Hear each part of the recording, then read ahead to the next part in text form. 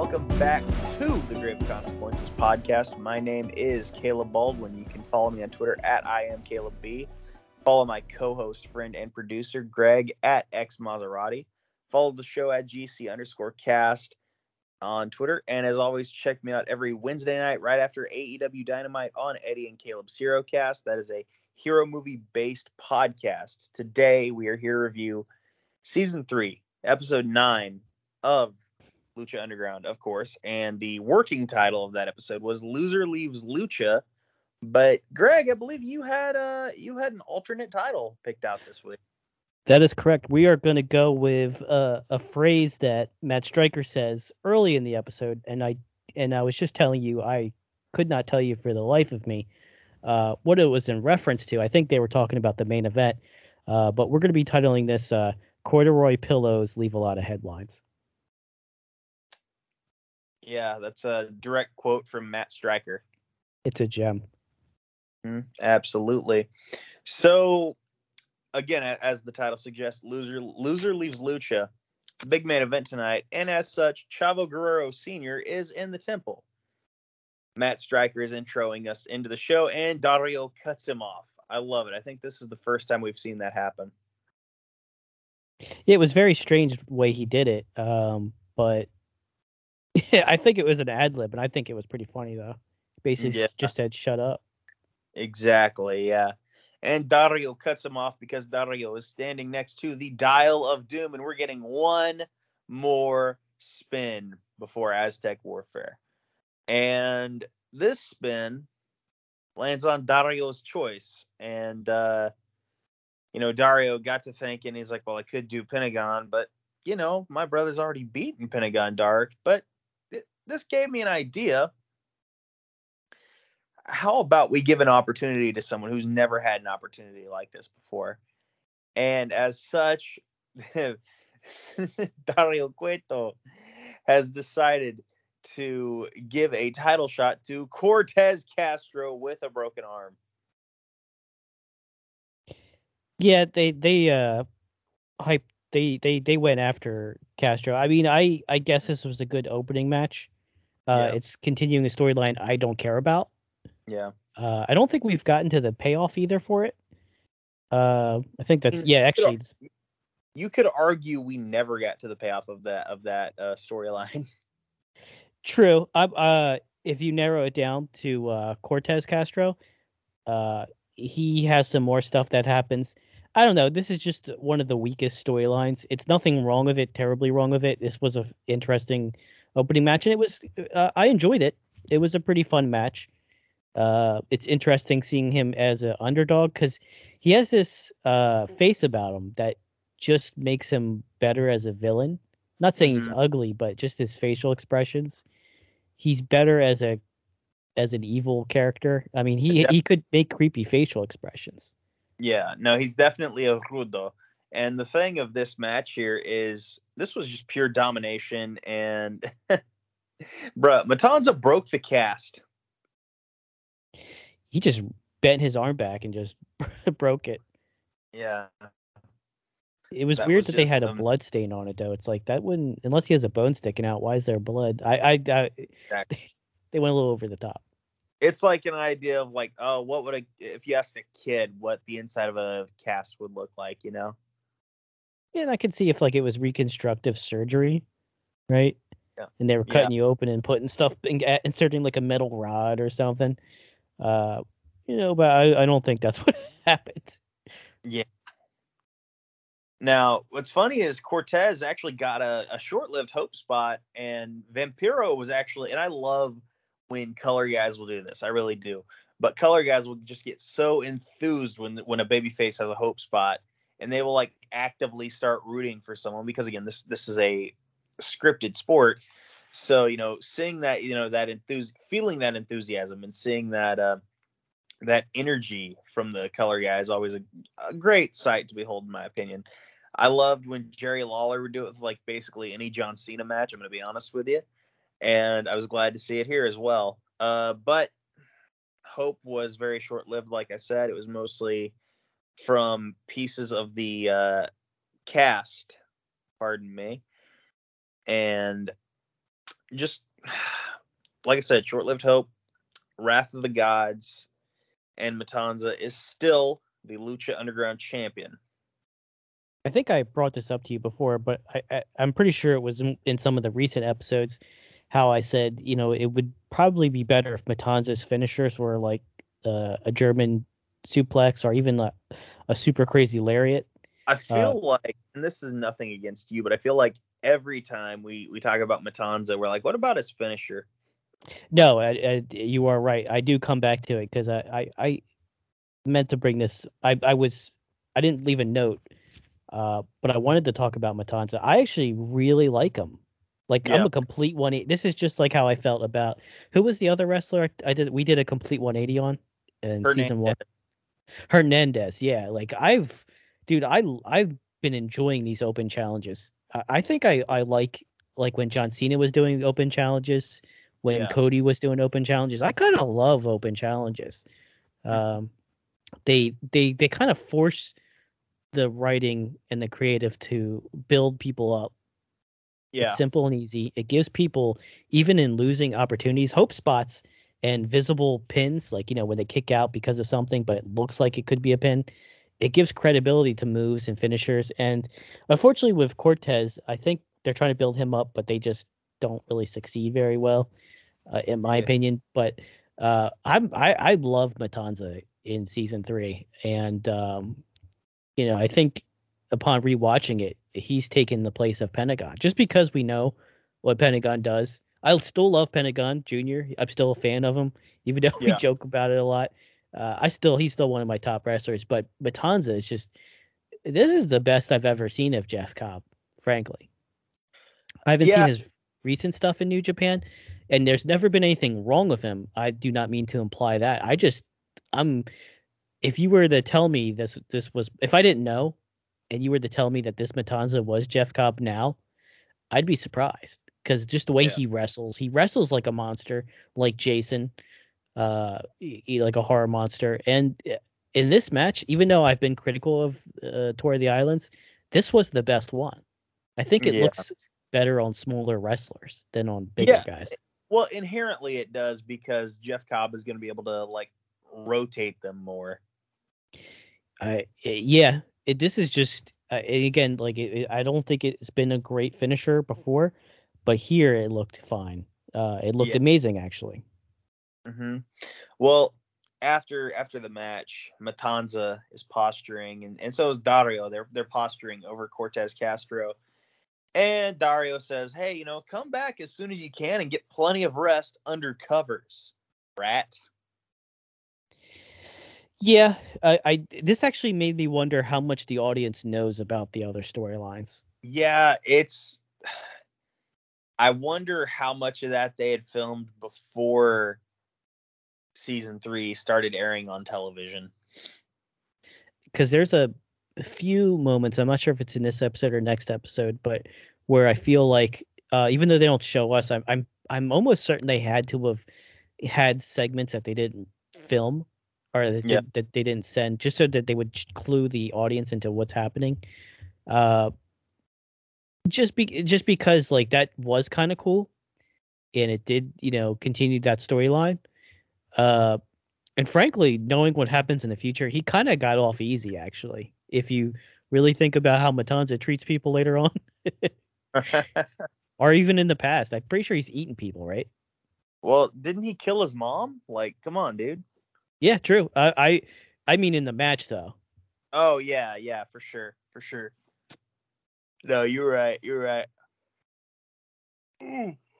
Just considering that it's Lucha Underground, I understand what they were trying to go for, but it's just tame in comparison to stuff they've done in the past. So it kind of just, it just kind of went out with a whimper.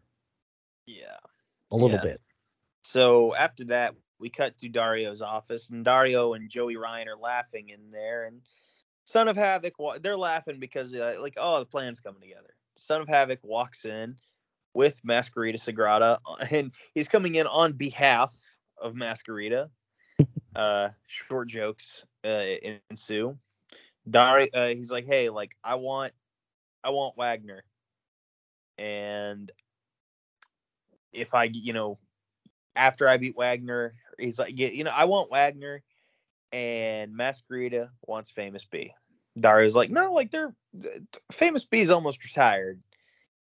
Anyway, Dario sounds resistant at first, but then he like immediately caves in. He's just like, okay, yeah, you'll get Wagner, and whoever wins gets to pick the stipulation for the Famous B and Masquerita Sagrada match. So kind of a weird interaction. Yeah, it's not a lot of, I guess the word's not fanfare, but it just kind of just comes together. Yeah.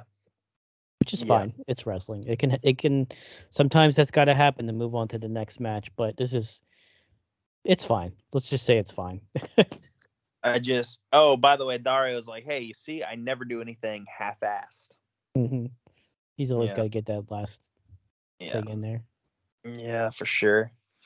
After that, we cut to Prince Puma in the ring, and he is ready to talk. And Prince Puma clearly just bit on what Vampiro said to him before. He's just like, I want Mil Muertes in grave consequences.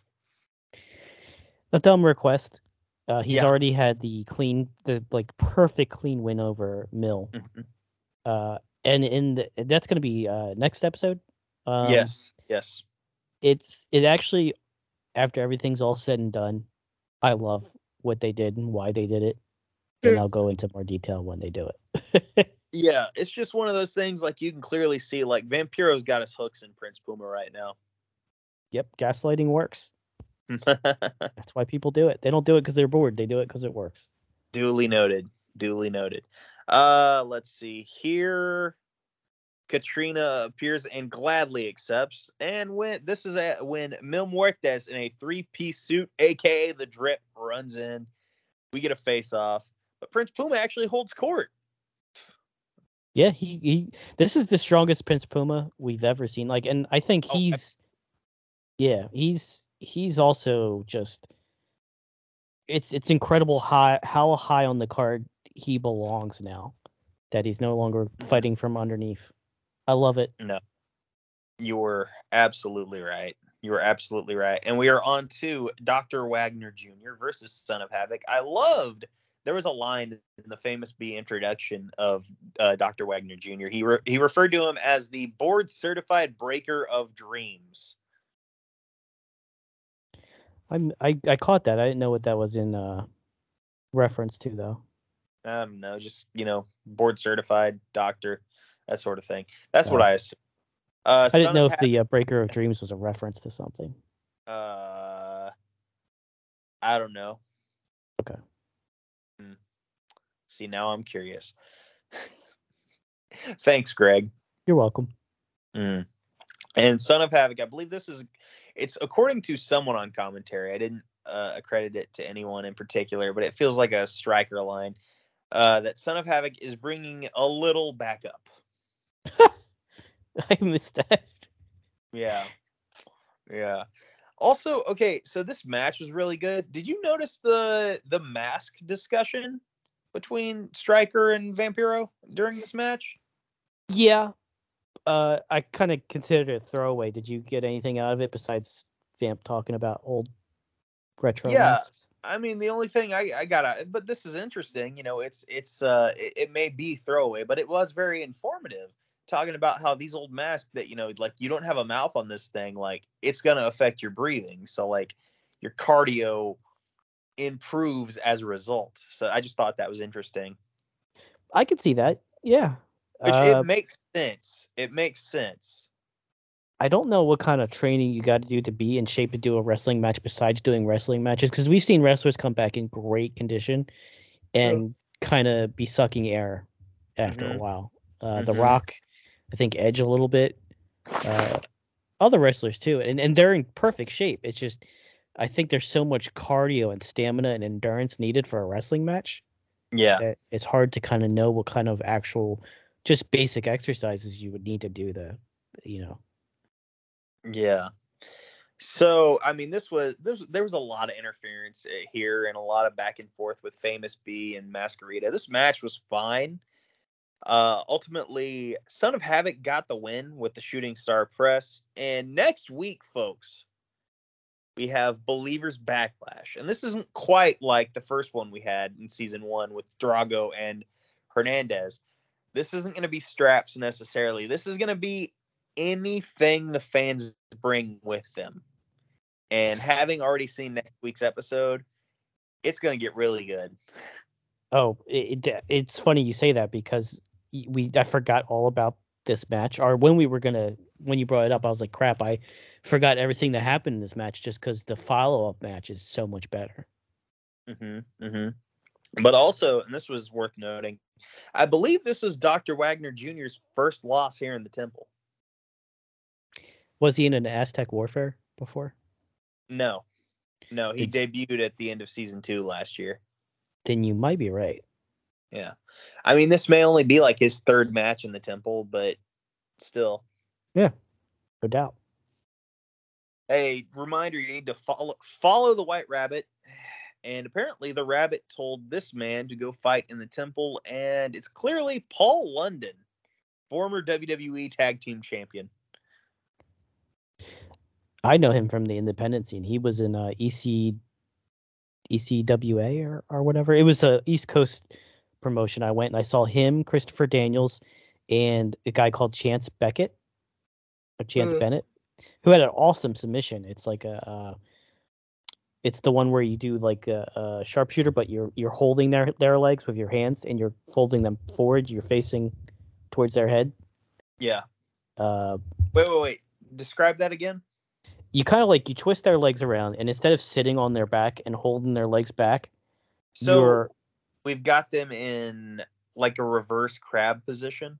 Yes, if they're in the crab, they're in the same exact position, but instead of you facing away from them, you're facing towards them, and you're holding their legs almost like over your shoulder. Yeah. Like it's a cool looking submission move, and the guy's chin got messed up. He was bleeding profusely, but they continued the match. And I saw Paul London and Christopher Daniels in their prime in that match, and man, Paul London was just like Ricochet and Ospreay back then. Yeah, I've heard good things about his independent stuff, but I never saw him outside of WWE. Although I did see a PWG vignette that he did with Bryan Danielson where they were clearly both like stoned out of their gourd. I believe it. I will send it to you and you'll let me know after we're done. On to by the way, TikTok, they'll be here soon. So someone else is with them. On to the main event. And this is Loser Leaves Lucha. Chavo Guerrero Jr. versus Rey Mysterio Jr. And Marty Elias is the ref. And you immediately know this because, not immediately, but when the false finish comes around and Chavo Sr. runs interference and hits his own son with a chair, and Marty calls for the DQ.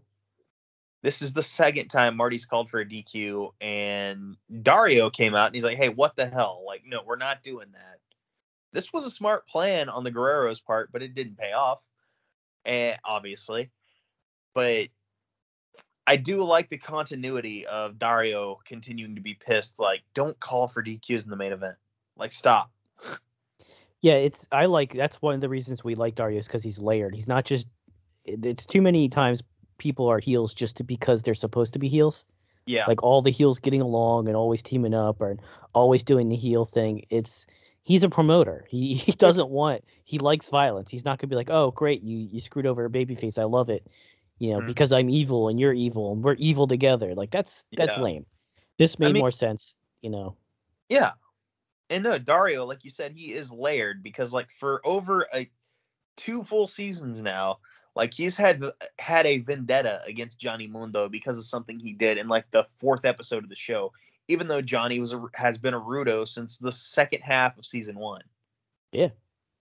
That's a very good point. He's been consistent with like, you screwed me over, I'm not going to do you any favors because of it, bro. Yeah, exactly. I mean, he gave him 1 title shot and that was it.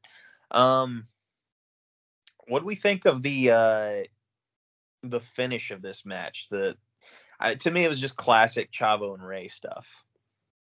It was fine, and this might be his Chavo's second best match.